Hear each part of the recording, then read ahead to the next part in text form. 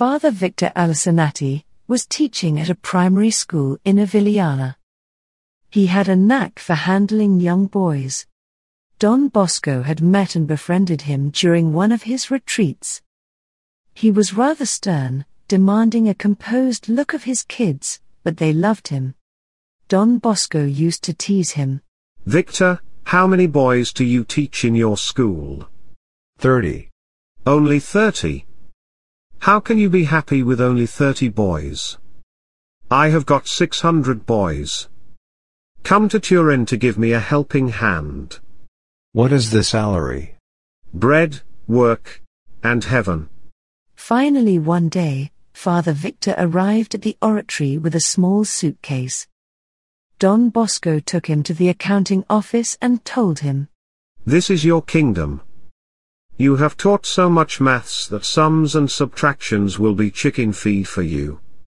Father Victor Alicinati became Don Bosco's gentle, austere shadow, relieving him of all the work he could, the general management of the house, assistance to the boys, keeping books, records, and the hardest and driest correspondence. Whenever Father Victor felt tired, and when his health began to decline, he glanced at a little card in his breviary, on which he had written, "Victor, what have you come for?"